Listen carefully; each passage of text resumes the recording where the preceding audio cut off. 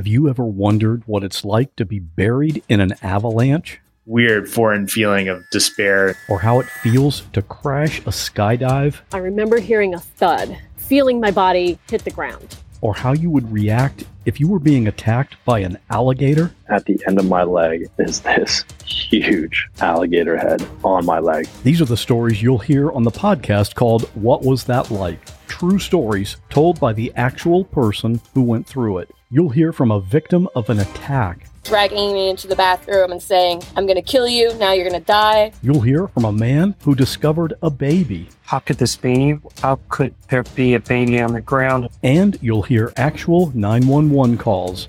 Lincoln County 911. There's a man at my back door. He's trying to get in. What Was That Like is a podcast about real people in unreal situations. Search for What Was That Like on any podcast app or at whatwasthatlike.com.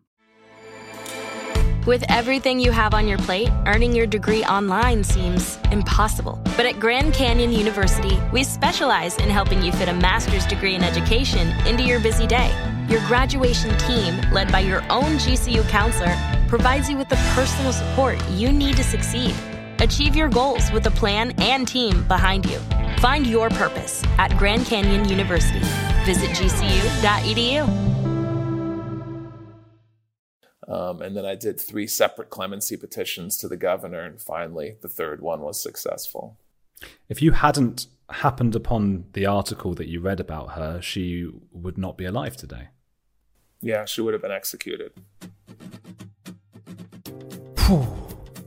I make that noise a lot in this episode because it's the only way I have, with my limited vocabulary, of expressing just how blown my mind is every time that Justin Brooks says something absolutely remarkable.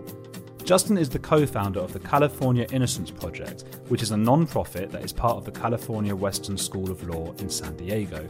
And they do the most remarkable work, which is to provide pro bono legal services to exonerate wrongly convicted inmates. I can't think of many worse things than being put in prison for decades with no hope of parole when you didn't even commit the crime for which you're there. It's a nightmarish thought that in all probability there are thousands of people in this situation right now. So Justin is one of those people I'm just so happy exist. And what's really cool is that he was recently played by actor Greg Kinnear in the movie Brian Banks about its namesake former American footballer who was wrongfully convicted of rape. We talk about the movie and what it was like being shadowed by a famous movie star, as well as some of the heartbreaking cases Justin has taken on and the problems with our legal system. We talk as well about the racial inequality in the US, which is an important topic, especially given that this coming Saturday, the 20th of February, is World Day of Social Justice. Follow Justin on @JustinOBrooks on Twitter or Instagram, or simply Justin Brooks on Facebook, and find out more on the CaliforniaInnocenceProject.org. This will all be in the show notes. Also, for the first time, I've added a little more than 10 minutes of bonus content for my patrons. In it, Justin and I talk about silly things like accents and Justin's family in Derby and Liverpool, as well as some serious stuff relating to race, impartial news channels, and some differences between the UK and the US. Find that on patreon.com/Andrew Gold. There's even a teaser for the bonus material in the outro to this podcast, so you'll get a bit of that. I'll also be doing a post-show chat, like an old-fashioned chat room that everyone can join, all free, on Thursday the 18th of February at 8 p.m. GMT, so work out what that is depending on where you happen to be in the world. And I'll see if Justin can join us to respond to any of your questions. I'll be answering questions about the podcast as a whole, of course. It's on a website called Discord, and I'll include the link in the show notes. Right, that's everything, isn't it? Let's get on with the show.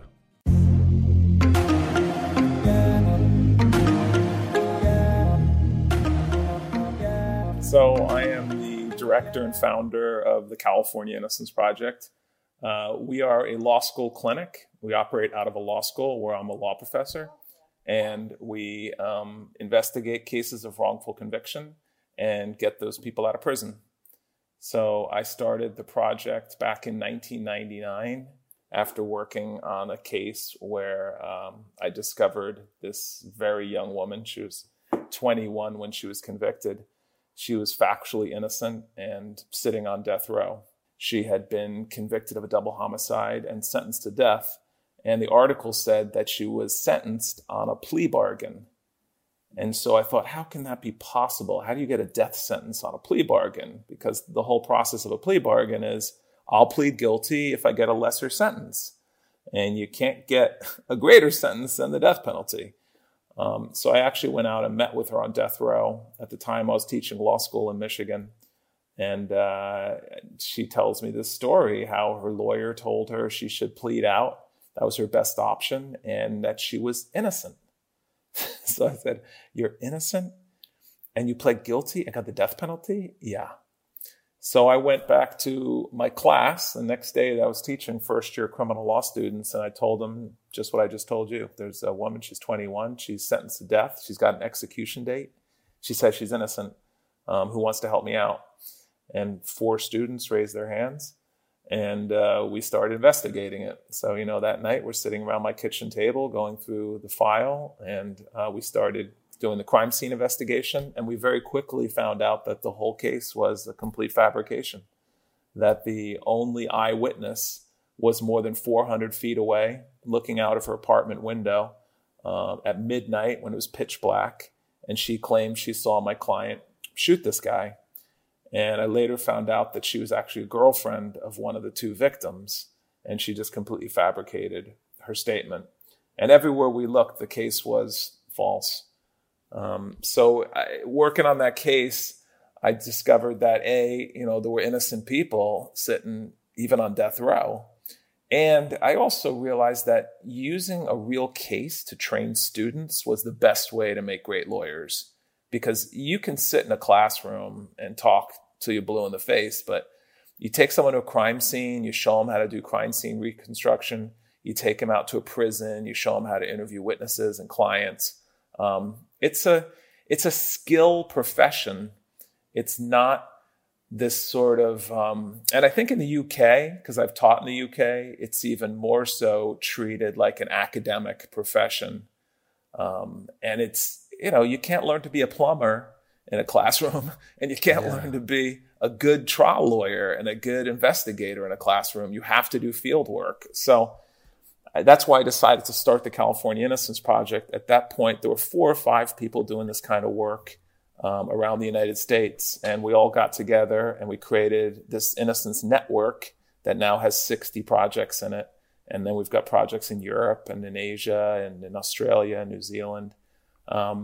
And we all kind of collaborate on our work, but they're all independent organizations operating in different parts of the world. And it's all basically the same work. We investigate innocence cases, we get people out of prison, and we use those processes to educate. And then we do also a lot of legal reform work where we get laws passed and lobby to change things to improve the criminal justice system. Are those 4 people who put their hands up and helped with the first case, are they still involved? Yeah, so one of them I'm still good friends with 25 years later. The other 3 kind of distantly on Facebook and things. And the sad story is we got her death sentence reversed and had to go back and do a whole new sentencing hearing and go through the whole process. But we couldn't get the court to withdraw the guilty plea. So it took me 25 more years to free her. I actually just freed her 3 months ago. Oh my God, I didn't know. Congratulations. Thank you. Her name is Marilyn Malero, and she's just been released during COVID and finally got her released by getting a clemency granted by the governor of Illinois to free her. What does clemency mean? So in the United States, actually this comes from Britain. In Britain, you call it the royal prerogative, which is where the Queen and all the kings in history have had the power to free anyone from prison that the king or queen chooses. So we brought that concept to the colonies and we put it in our federal constitution and in every state constitution that the president of the United States has the power to grant clemency or pardon anyone in the federal system, meaning he can reduce their sentence through a clemency procedure or can pardon them outright, which is like they've never been convicted of the crime. Right. And each governor has that power over their state system. So in California, our Governor Newsom, has granted several of these. In fact, myself and 2 other lawyers in my office 8 years ago, we walked 712 miles from our office in San Diego to his office in Sacramento to bring awareness to some of these cases and to get him to grant clemencies to our clients, which ultimately was successful. It's a long walk, isn't it? It took, 50 days, 712 miles of just walking, and a lot of it was desert and very, very hot. But I'll tell you this, I fell in love with long-distance walking, and so the following year, I walked the Camino Santiago Compostela from the French border the whole way across Spain. Wow. Which was I've seen you advocate for exercise. Actually, that is. I wish I could do it, because I think there is some genetics involved. Some people are sort of more taken by walking and things. Because I do get tired after about 10 minutes. So you may need a diet or vitamin change. I don't know. But yeah, for me, it's absolutely critical to being able to do homicide cases for, now it's 30 years I've been doing homicide cases, and you take this stuff home and, these clients are in your head constantly. These horrible crime scenes are in your head constantly. And if I didn't exercise every single day, I wouldn't been able to work at this stuff for as long as I have. How did she feel upon being released a few months ago? I mean, what was that moment like when she did you walk out? I've seen sometimes you walk out arm in arm with someone. Were you able to do that in this case? Sadly, I wasn't, because due to COVID, she's in Chicago and I'm in California, so I had somebody pick her up. But I got to talk to her immediately afterwards, and honestly, I couldn't speak when I got the message from the governor's office that she was being freed. It was like 25 years of working on this case. And it was almost like I didn't know who I was if I wasn't representing her. It had been that long. It had been so much part of my identity, was screaming and yelling about her case for so long. And, I took it through every state court, every federal court, took it up to the United States Supreme Court. I even petitioned the United Nations to declare that Illinois had committed this massive human rights violation, and they refused to rule on my petition. And then I did 3 separate clemency petitions to the governor, and finally the 3rd one was successful. If you hadn't happened upon the article that you read about her, she would not be alive today. Yeah, she would have been executed.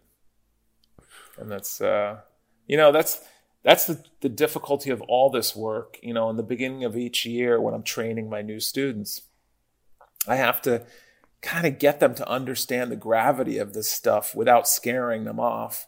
But the reality is we're the last stop. Like when we close a case or we reject a case, that person will most likely die in prison, because California's sentences are crazy how long they are. I mean, the life sentences are just typical, and life without parole. And we have a 3 strikes law where, you commit 3 felonies, you're in prison the rest of your life. So if we get these cases after they lost their trial, they lost their appeals, and we're kind of the last stop. So it is serious. It's strange that, because I think the outside, how we view California is very liberal as a state. Mm-hmm. It's surprising. Why do they have such strict prison sentences? Yeah, California is impossible to stereotype. Most of the stereotypes come from TV and movies about LA. Yeah. And there's really 2 Californias. There's blue California and red California. And the further you get from the water, the weirder it gets, and the more conservative it gets. Some of these desert towns, it's like 100 years ago when you roll into town with their elected sheriffs and their tough on crime policies. So on the one hand, we have some incredibly progressive things like our environmental laws and things like that, where we really lead the country. But in criminal justice, we have the biggest prison system in the United States. And, the United States has the biggest one in the world. And politicians have been very successful at tough on crime policies to get elected. And they get money from the unions. The prison officers union is a very powerful union. The people who build prisons, it's the correctional industry, is, $1 billion multi-billion-dollar industry. So on the one hand, you have some progressive politics in some areas and very, very conservative politics in other areas. Are judges being lobbied or pressured to extend sentences by private companies who run the prisons? Well, what happens is the governors and people running for election are the ones that ultimately build these facilities. Sometimes judges get pressured because in the United States, a lot of judges are elected. And there was a case called Willie Horton many years ago when George Bush I was running for president against Mike Dukakis, who was the governor of Massachusetts. And Mike Dukakis was way ahead in the polls and it looked like he was going to be our next president. And then George Bush started this campaign based on a guy who got released from prison in Massachusetts, where Dukakis was the governor. And what they basically did is they went out and found somebody who got paroled and then committed a violent crime, and then went on TV and said, Mike Dukakis is soft on crime. This is not the guy we want to be president. And George Bush wins the election. Every politician has learned in the last few decades from that case that politically, it doesn't pay to even appear to be soft on crime, because that's the thing that scares people. And it's the one area of the law. If you look at areas of the law, there's very few areas of the law that politicians use to get elected. Criminal law is one they absolutely use everywhere in the world, because you can scare people into voting for you. If you say, I'm tough on crime, I'm going to put more police on the streets, I'm going to protect your family, and then that just starts the whole process. And you know, what's interesting in the United States, and I know this is a big issue in Europe as well, is there's been a transition towards immigration being that sort of punching bag, where now they say, we're going to lock up immigrants, we're going to deport them. And the new industry in the United States is immigration detention facilities. And those people who build those are lobbying and getting tougher immigration laws passed. And it's all the behind the scenes that goes on in the politics that creates, at the end of the day, you know, this insanely expensive system, innocent people getting caught up in it, and people spending the rest of their lives incarcerated. Wow, you're blowing my mind a bit, actually. And it sounds a bit naive, I guess, because it's not something I've really thought about. And before I came across the Innocence Project, I'm just being totally honest, I hadn't thought too much about that. Of course, there have been a few series and things about this kind of thing happening, but I hadn't really thought too much about how private companies such as the detention centers affected politics and how dangerous that is. I don't know how one gets out of that. What can you do? Exactly. How do we get out of it? I mean, how do we take money out of politics? And I work in Latin America a lot. I actually oversee 25 innocence organizations that we've started from the Mexican border all the way down to Chile and Argentina. I lived in Argentina for 6 years. Oh, okay. And my girlfriend's Argentine and she's a lawyer. And so she was fascinated as well to learn that you have the Innocence Project there as well. Yeah, we've got a great project in Buenos Aires. And she would know the guy who directs it is actually a famous filmmaker, Enrique Piñero, who did a film about a wrongful conviction in Argentina. And then he came and met with me in San Diego and we launched that project. And I sit on the board of it. But working in all these different countries and seeing their criminal justice system and how money impacts the system is very, very powerful. And, you know, Latin America, the level of corruption is just very blatant. But in the United States, we have a different type of corruption, which is it's not people putting money in their pockets. Of course, that happens like everywhere, but that's not, you know, a plague. But what happens is the money to get reelected and keep your jobs, that's just flowing freely from these industries. And until we can take the money out of politics, it's going to be corrupted. And people are going to move in the direction where money is because they need that to hold on to their jobs. In the United States, members of Congress are reelected every 2 years. So just imagine you are constantly running for reelection. It never stops. And that takes money to get back into office. And that leads to the corruption of needing that money to run these campaigns.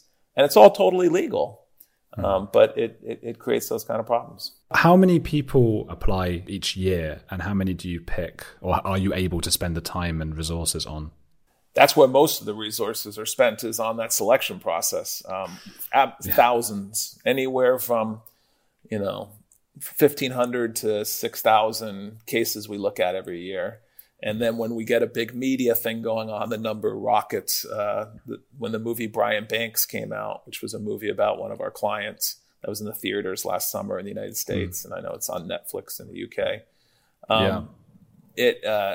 Our numbers went up a lot. So we have a team of law students that go through every case that comes in the office.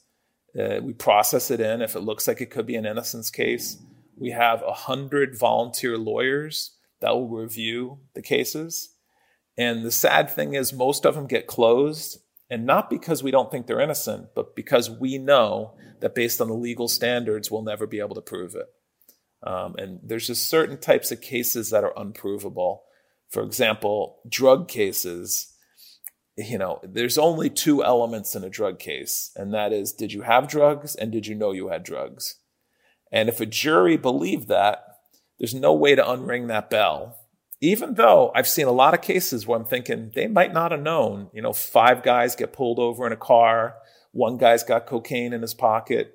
Under California laws, everybody can be charged with possession without you actually having it on your person. Yeah, somebody's got it in the glove box.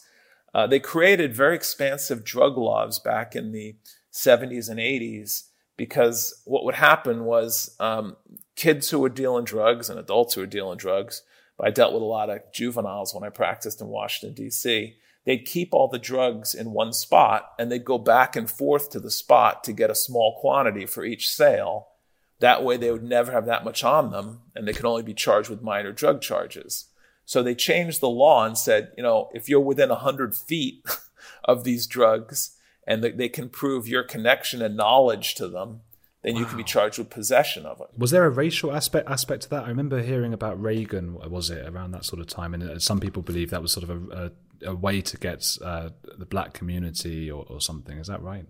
Well, if you go back to Nixon, clearly it was a war on inner city America. And then, when I get in debates with people on that, it's just so absurd because the proof is right in front of you in the sentences that we created. Crack cocaine had sentences that was like 10 times greater than powder cocaine. And there's no rationale for that in terms of the harm of the drug, the addictiveness of the drug. All the arguments you make for drug laws is just simply a cheaper form that was being used in the inner city. And by making those laws so great, you had generation of young black men who ended up in prison. And I started practicing law in 1990 in Washington, D.C. at the height of those crack wars. And it was so depressing just watching one young black man after the other just getting crazy long sentences for drug possession.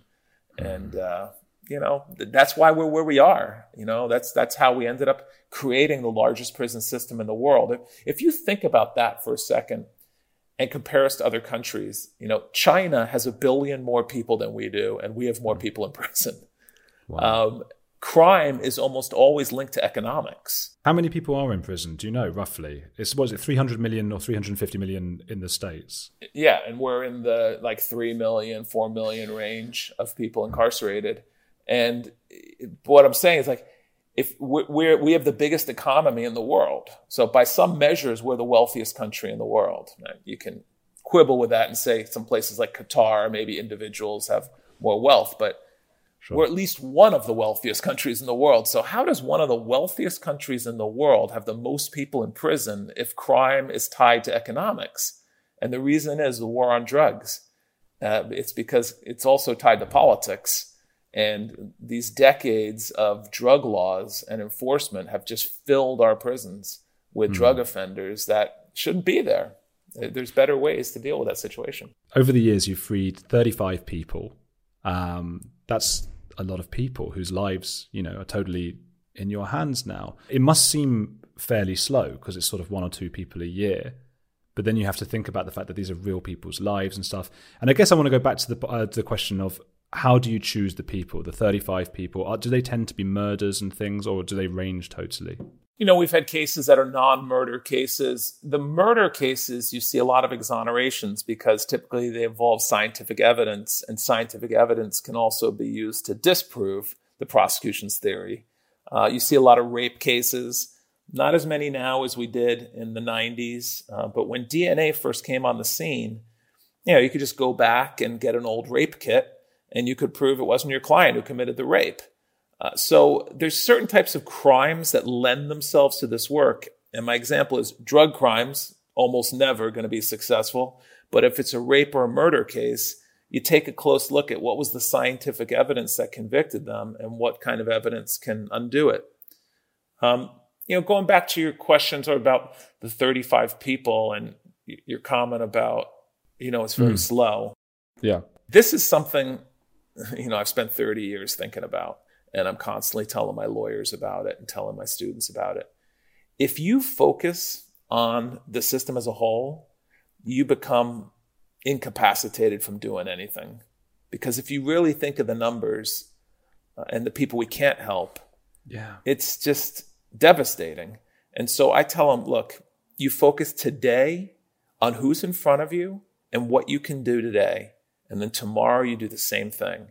And each individual we save, it's their family, it's their friends, it's the community. In a lot of these cases, we found the guilty person. Right now in Riverside, there's a trial going on with 3 murderers. And we exonerated this guy, Horace Roberts. He spent 20 years in prison for a murder he didn't commit. He got convicted because he was having an affair with the victim. And he lied about the affair, and that got twisted into, ultimately convicting him.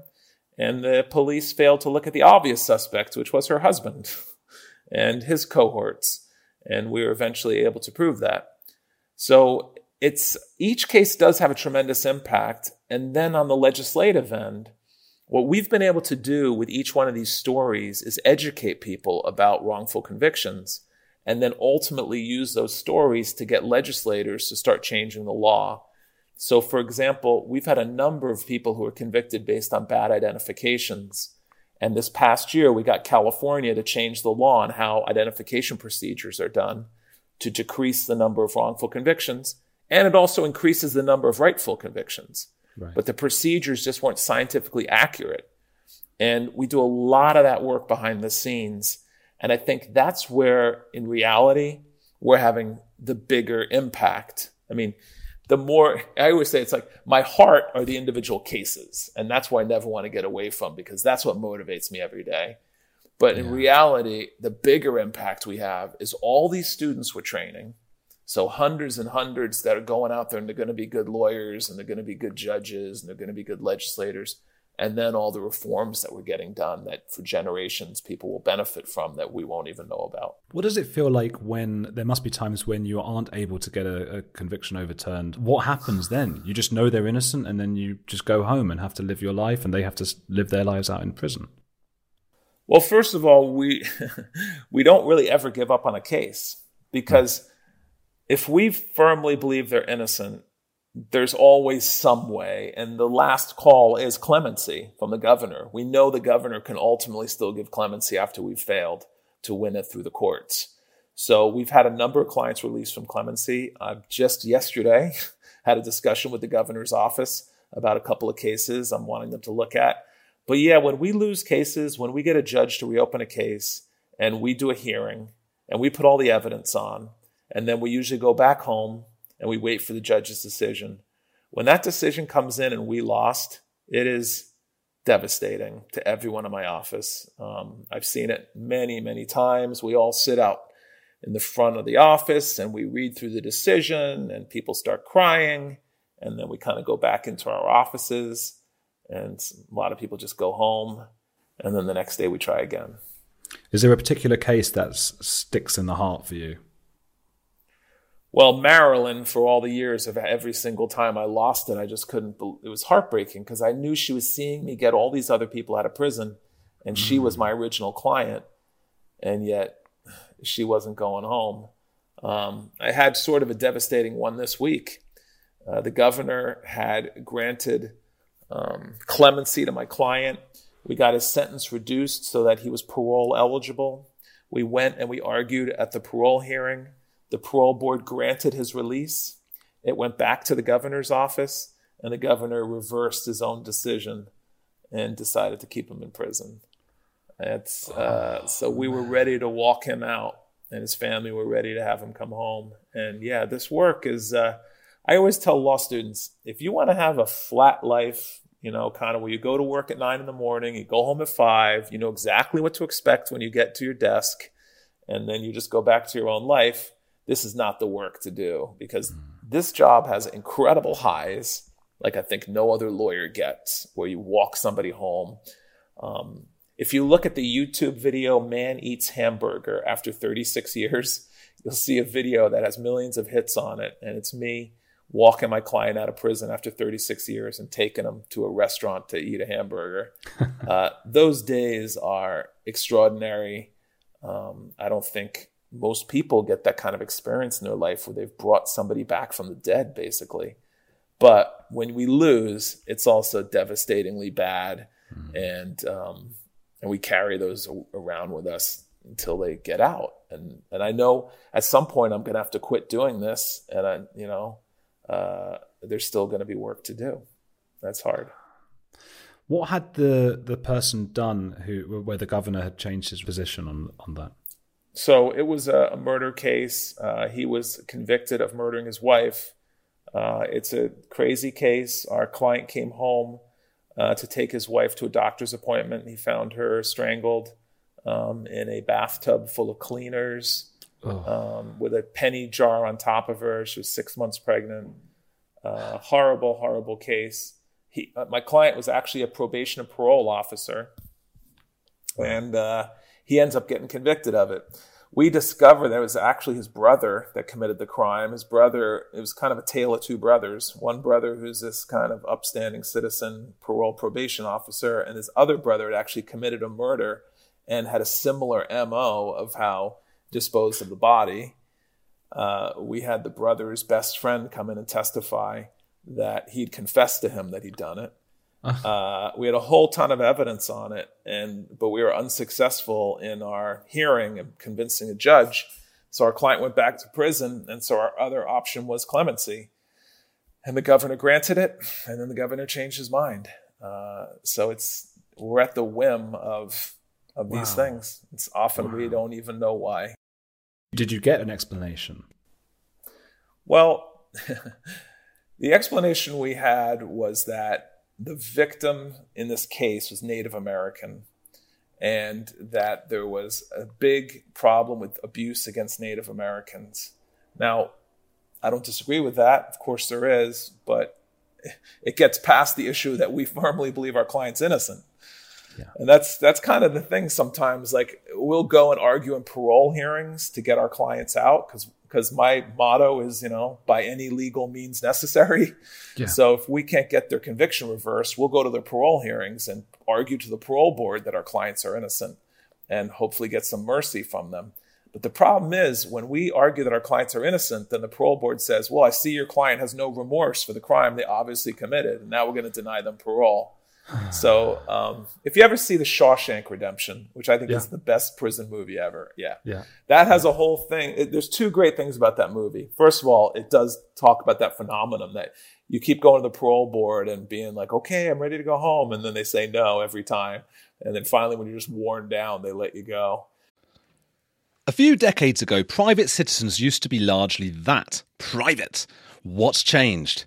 The internet. Think about everything you've browsed, searched for, watched or tweeted. Now imagine all of that data being crawled through, collected and aggregated by third parties into a permanent public record. Your record. Having your private life exposed for others to see was once something only celebrities worried about. But in an era where everyone is online, everyone is a public figure. To keep my data private when I go online, I turn to ExpressVPN. Did you know there are hundreds of data brokers out there whose sole business is to buy and sell your data? The worst part is they don't have to tell you who they're selling it to or get your consent. One of these data points is your IP address. Data harvesters use your IP to uniquely identify you and your location. But with ExpressVPN, my connection gets rerouted through an encrypted server and my IP address is masked. Every time I turn ExpressVPN on, I'm given a random IP address shared by other ExpressVPN customers. That makes it more difficult for third parties to identify me and harvest my data. And the best part is how easy ExpressVPN is to use. No matter what device you're on, phone, laptop or smart TV, all you have to do is tap one button to get protected. So if, like me, you believe that your data is your business, secure yourself with the #1 rated VPN on the market. Visit expressvpn.com/heretics and get 3 extra months for free. That's expressvpn.com/heretics. Go to expressvpn.com/heretics to learn more. Hey, it's Andrew. If you're enjoying Heretics, there's another podcast I want to recommend to you, especially if climate change, global conflicts, and an upcoming election are making you feel like we're on the brink of disaster. What Could Go Right is hosted by Progress Network founder Zachary Karabell and executive director Emma Varvaloucas. On What Could Go Right, the hosts sit down with expert guests to discuss the world's most pressing issues without resorting to pessimism or despair that we hear so often. Instead, they look back at how far society has come and look forward at what it will take to achieve an even brighter future. Is progress on the way?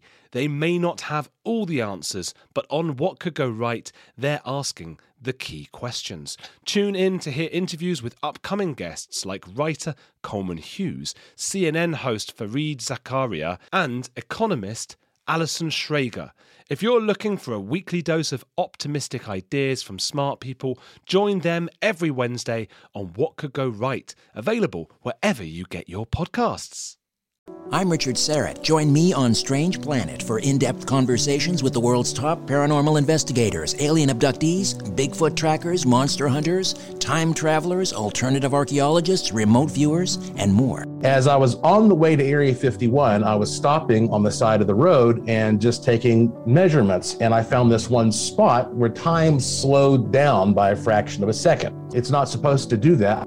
From the two big categories, animal mutilations and human abductions, you have to conclude that genetic material is being harvested. Well, I reached for a rifle and I turned and looked, and it was already moving away, and it was descending the bluff. There's no way any human could have went down it. It was probably a 75-degree angle straight down, almost. On Richard Serrett's Strange Planet, we're redefining reality. Listen now wherever you get your podcasts. Do not go any further. Turn around. Go home. And then the other part of it, which I deal with a lot, is the prisonization of our clients. And you see that in Morgan Freeman's character. And Morgan Freeman is actually also an actor in our movie about our case, Brian Banks. He was in that as well. And it's amazing the way he performs the whole thing when he gets out of prison and he's asking for permission to go to the bathroom when he's at his job. Yes, and yeah. He can't put down prison. And this is, he wasn't able to urinate unless somebody said go or something. Exactly. And that is real. And that's where our prison system needs to be rethought. I actually spent 6 months in the UK going around the UK prisons, and I wrote a paper about it years and years ago. I was trying to answer the question of why are there fewer prison riots in the UK than in the United States, and even though ostensibly those riots were about conditions of confinement, and the conditions of confinement are really technically no better in the UK. In fact, some of them, like you go out to Dartmoor Prison, which is built by the Romans, and it's this freezing cold, monolith out in the with the Dartmoor ponies. And what I discovered was interesting. In the United States, we put our prisons hundreds and hundreds of miles away from the major cities.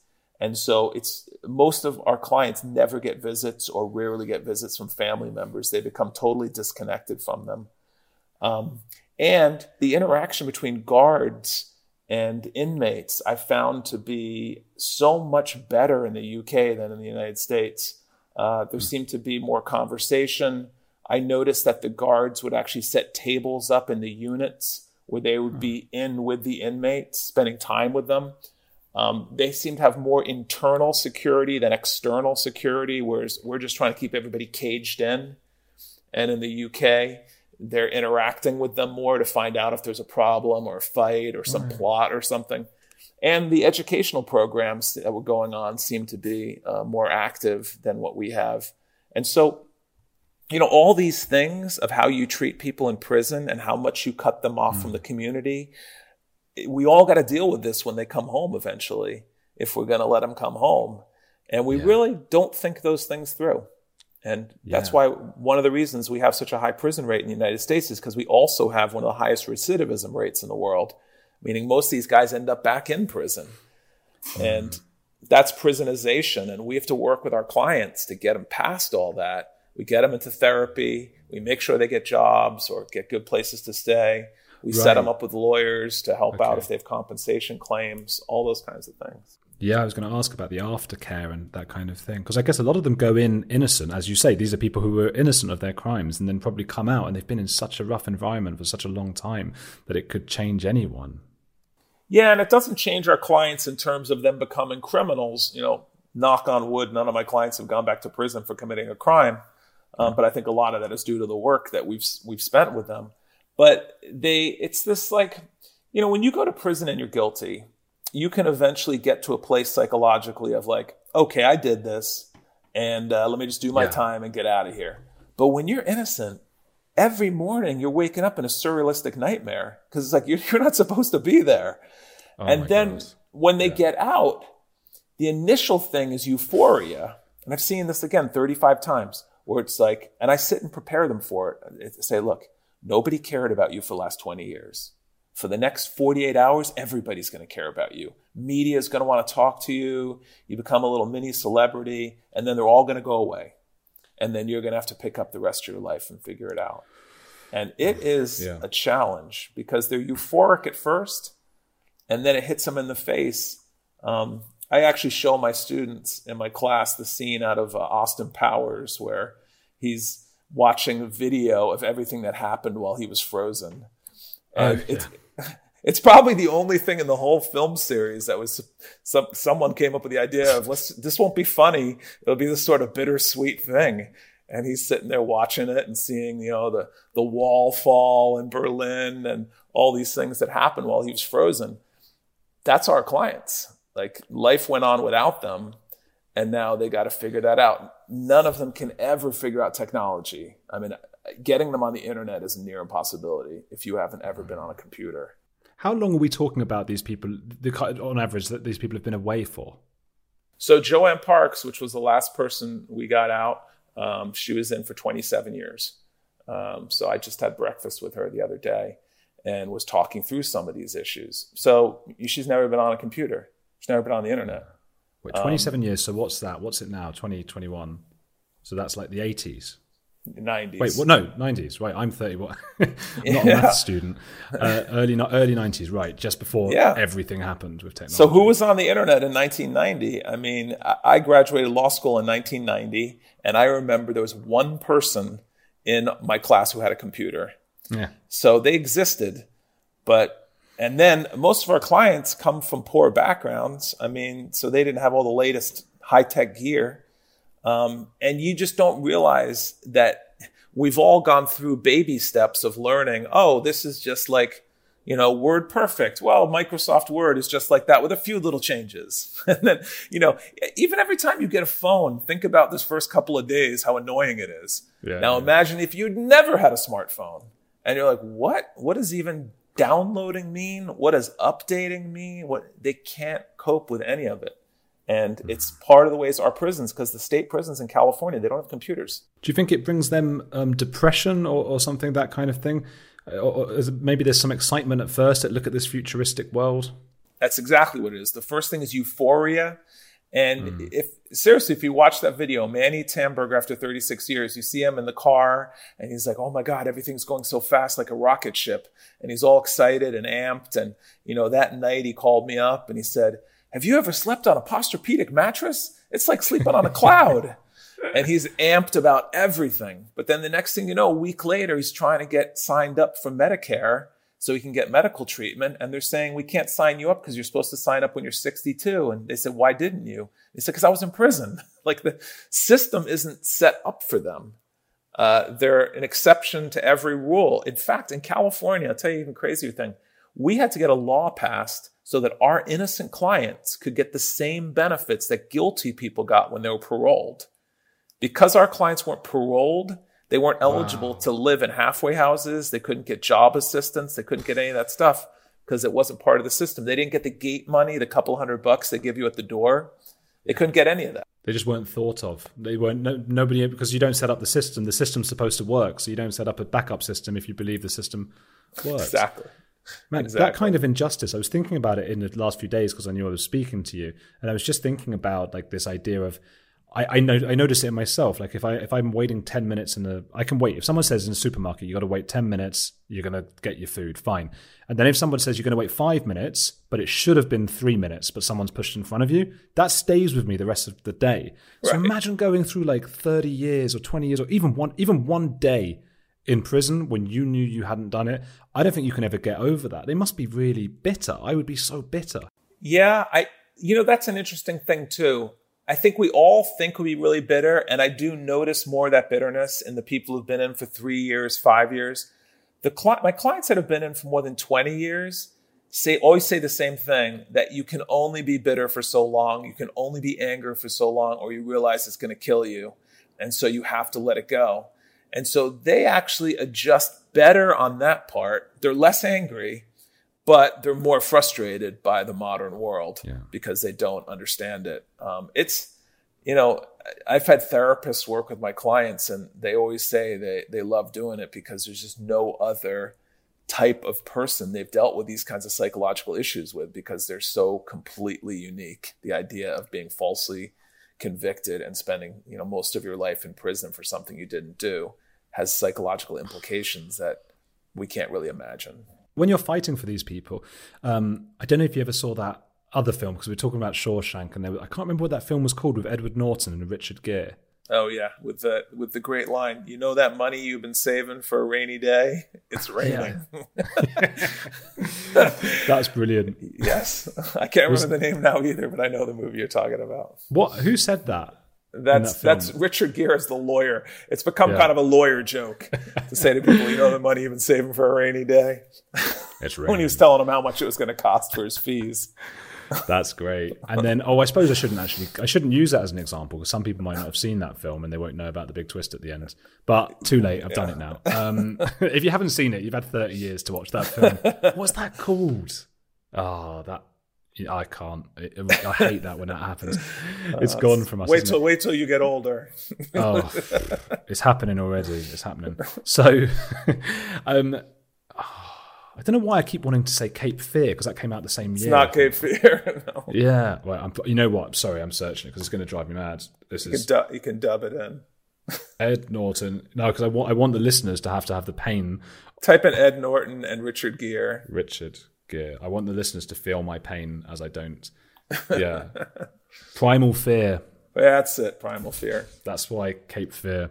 Primal Fear. Right. The point is, spoiler alert, he was actually a bad guy, and he convinced Richard Gere the whole time that he was a good guy.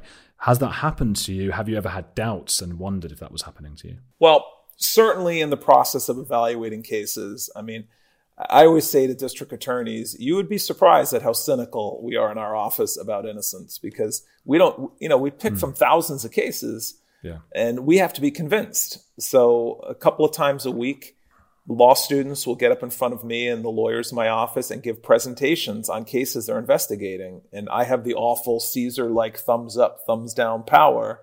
And most of them are thumbs down because I've seen it before, and either I just don't believe it, or I know we're not going to be able to prove it. There's been a few cases where I've determined that DNA will either prove this person innocent or prove this person guilty, right? So you have an old rape case, old rape murder case.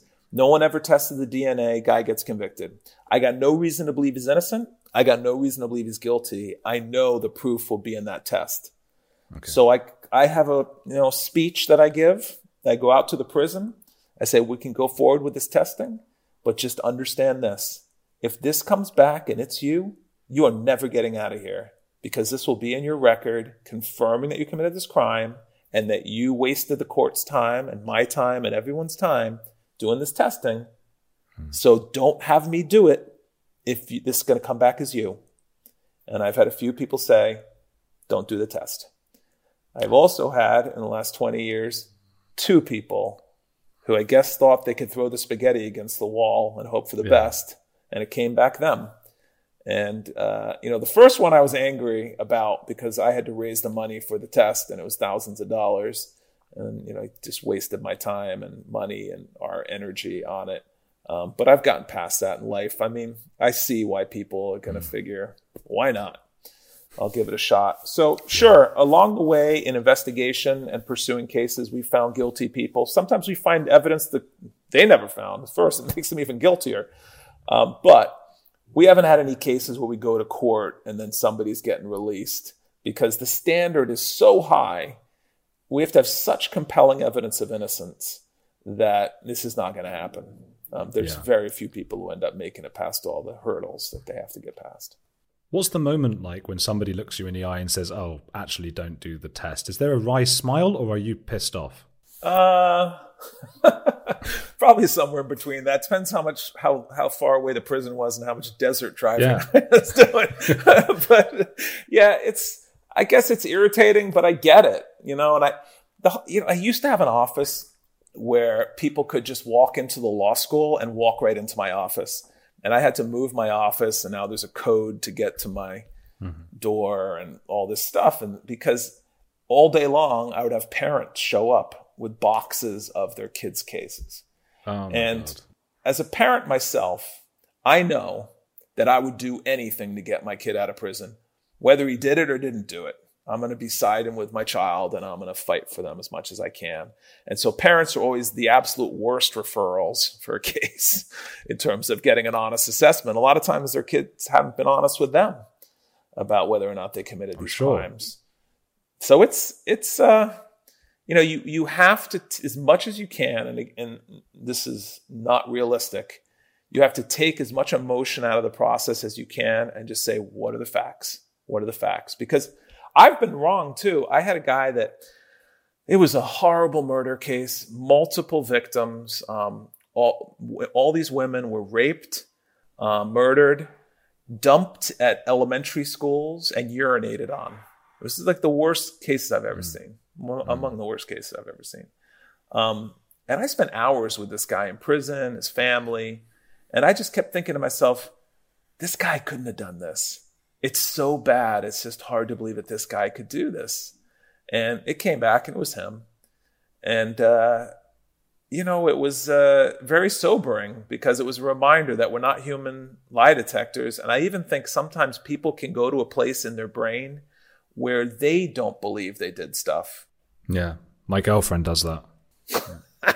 That's a good levity moment. I tell her she's done that. I'm like, I know you think you're telling the truth. How patronizing would that be? I don't do that. Yeah, mansplaining the truth. Yeah. That's a good idea. I know you've gotten to a point where you think you were right, that I didn't take the garbage bins out or whatever, but actually... But that's about like arguments of believing you're right. This is to the point of I think people can actually repress factual information of stuff they've done because it's just so bad they don't want to believe they did it. I mean, the brain is a crazy thing of what it's capable of, But if it was that bad, wouldn't it be more likely to be a psychopath? And there's a few. I mean, I dealt with this sociopath, Angel Resendez, who was on death row in Texas, and he murdered dozens of women with his bare hands. And I believe that he had murdered this woman in this case I was working on.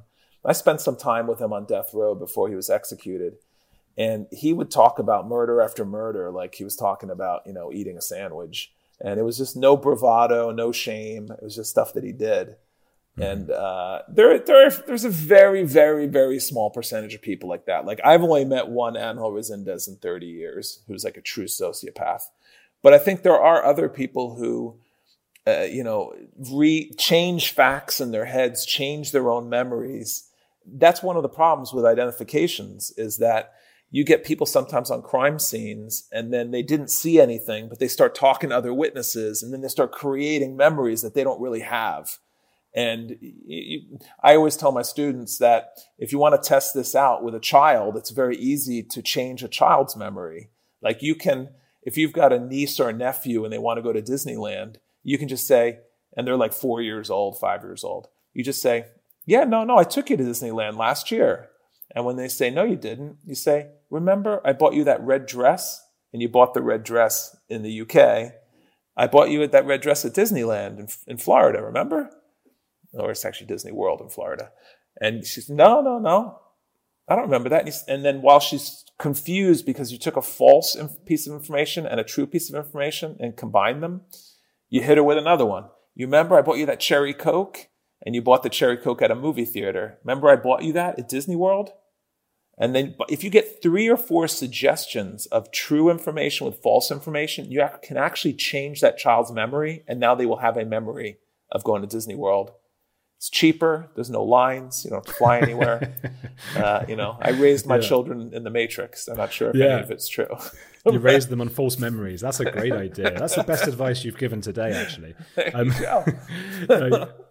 Do you, so I think probably the worldwide most famous case of wrongful conviction, at least across the world, I think, might have been Amanda Knox. Mm-hmm. And I think the thing with her, one funny thing is that in Britain, everyone is convinced that she is guilty. And I think in the States, everyone's convinced she wasn't.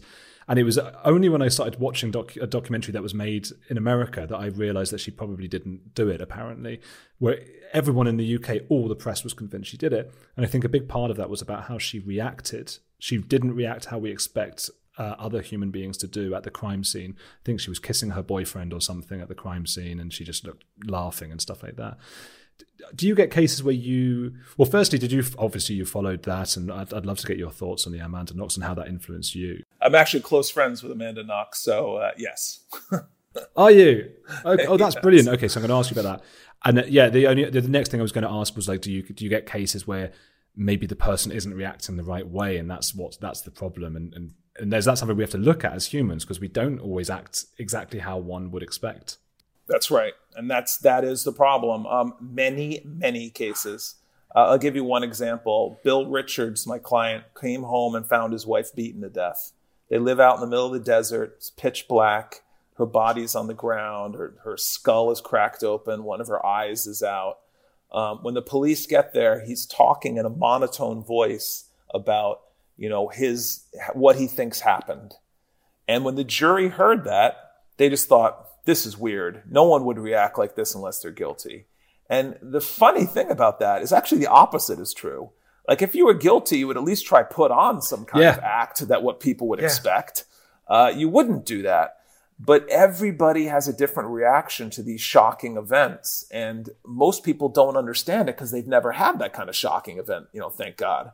But your human brain, again, going back to the brain, sometimes when things are too much, when we can't even deal with them, the brain shuts down. That's why I see in cases people pass out when they find a dead body. Because it's like, this is too much information. I can't cope with it. Boom, they hit the ground. Other times people do what Bill Richards did, where they shut one part of their brain is still functioning.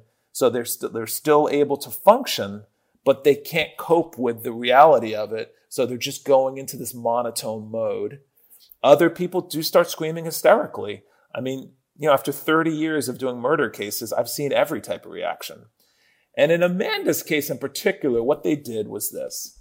And I was with Amanda last summer in Italy.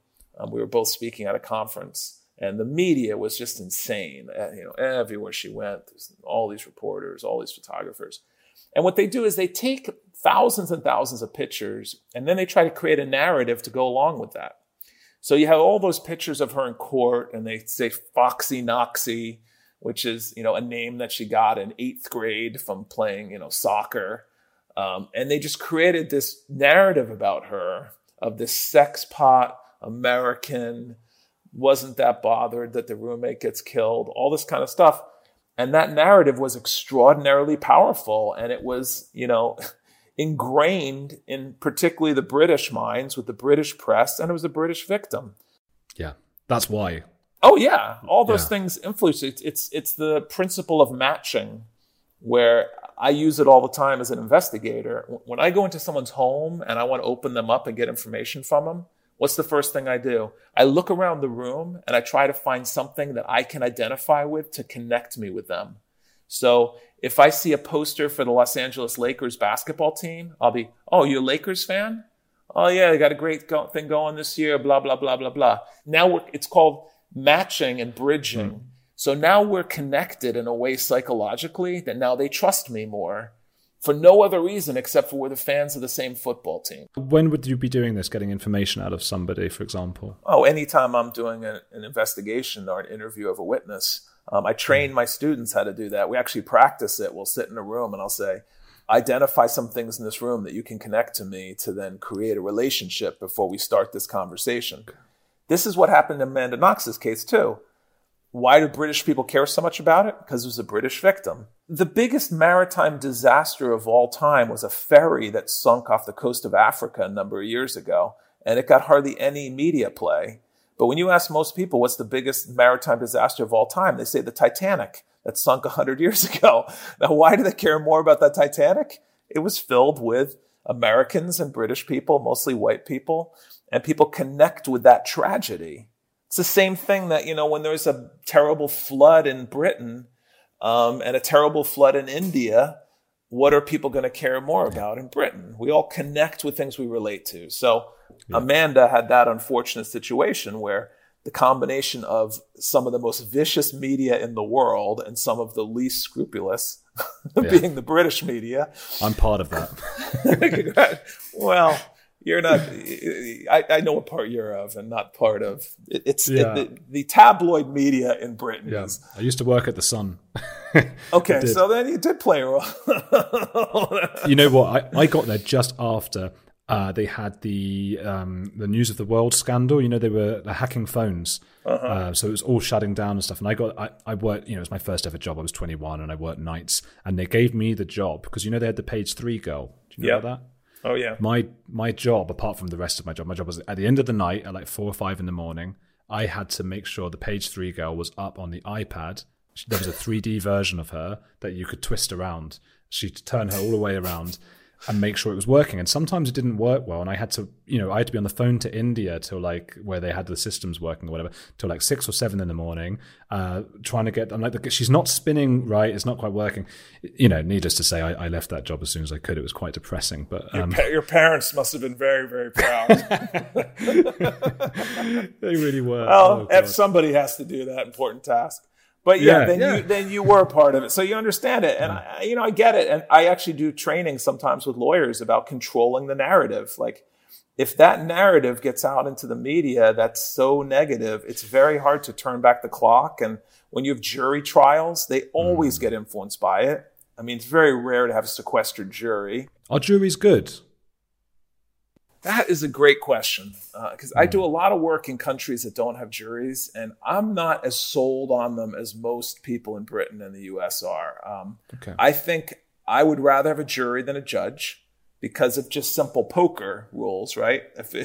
With a judge, the DA has only got to convince one person your client's guilty. With a jury, they got to convince 12 people your client's guilty. So the odds are better in my favor to go with a jury. But there's tremendous problems with the system. I mean, people just get out of jury duty. They don't want to do it. We don't get the best and the brightest. It leads to a lot of theatrics. They don't understand science. And so lots of times they're just, it's smoke and mirrors. People are biased as well. People have biases, People have biases. But then the problem is judges have biases. Right. And so, I've seen in Britain sometimes in some courts they use the one judge and two citizens model, which I think is an interesting one. We don't have anything like that in the U.S. Where the two citizens can overrule the judge, but the judge is there to explain the law, and then the jurors are there to assess the facts. I don't know if that's better. I just know none of it is perfect, and you can criticize it. And the reason most countries haven't adopted a jury system is it's very, very expensive, very unwieldy. To get all these people down to the courthouse and organize them and screen them out, and you got to pay them a few bucks and give them lunch and all this stuff. Yeah. That's why it hasn't been adopted. Yeah, but in poorer countries, people couldn't afford to do it, or it's hard enough to run those systems in the U.S. and in the U.K. Imagine some countries trying to set that system up. It's very, very difficult. Do the people you deal with often, are they often black? Are they often from racial minorities and things? And do you think the system is rigged against them in some ways? There's no doubt that racism impacts profoundly our criminal justice system. The only people who think it doesn't are just don't know. I've not spent any time in a courthouse to really understand it. First of all, the most obvious one that I've dealt with in my career is how the race of the victim impacts the system. And it goes back to what we were just talking about with matching. When you have death penalty cases, it's very, very rare to ever have a case go to death where it wasn't a white victim. It's very rare that someone gets sentenced to death for murdering a person of color.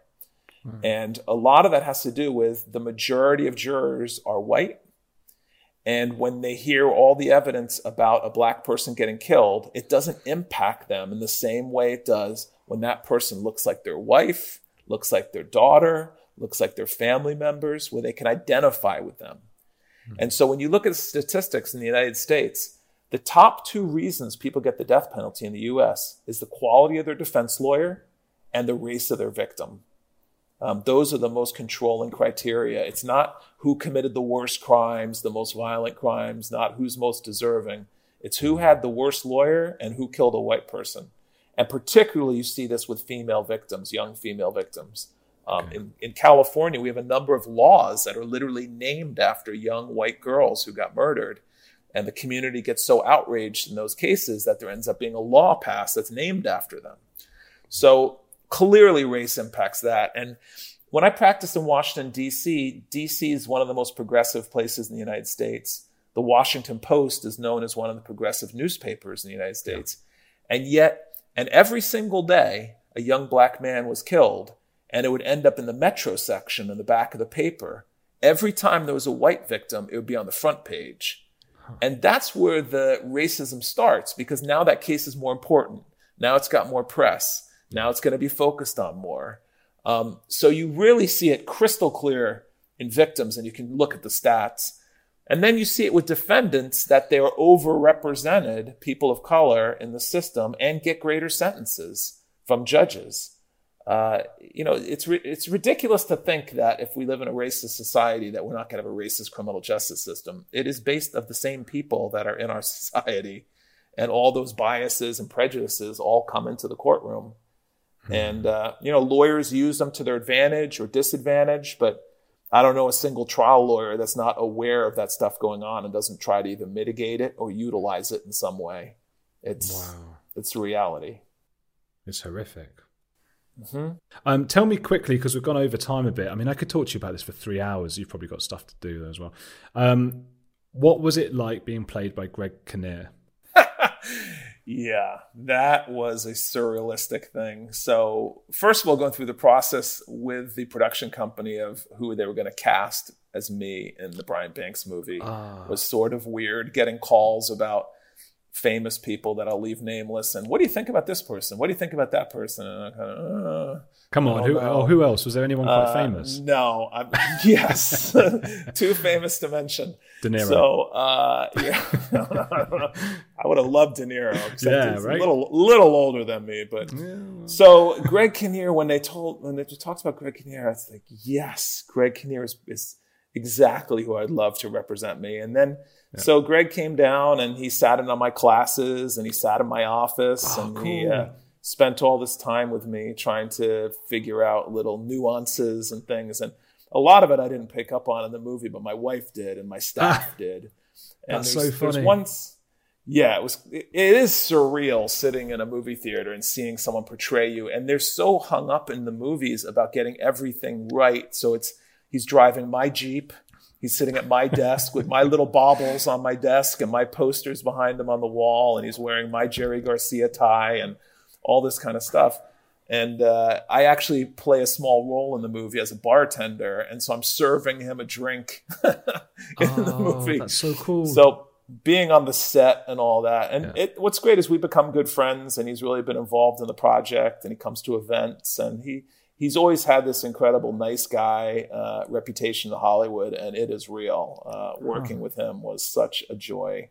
And he was very patient when I was correcting him on a lot of things on the set, even about legal terms that were used and stuff like that. So, it was surreal, but I was really pleased with the outcome. I was really nervous about it. Yeah, of course. Because that's going to be me to the whole world. is whoever he is.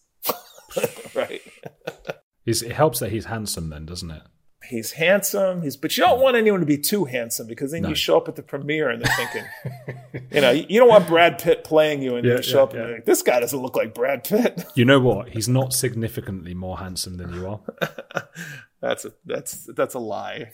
No, but you know what? He's the Hollywood. He does look similar to you, at least in the film. He does. He's maybe the Hollywood take on you. It is funny, isn't it? Because I know why you were thinking that, because you've seen films where at the end they show the real person. And you with your horrible mind, you've gone, oh, that's a shame. We all have experienced that. I've never done that, because I think of everyone as equal, but you have done that. Congratulations, you're enlightened. Can I have you back on sometime in like a year or something? Because I only do an hour long, but this needed to be out. I want to ask you about the death penalty. I want to ask you more about Brian Banks. Sure, this is a pleasure.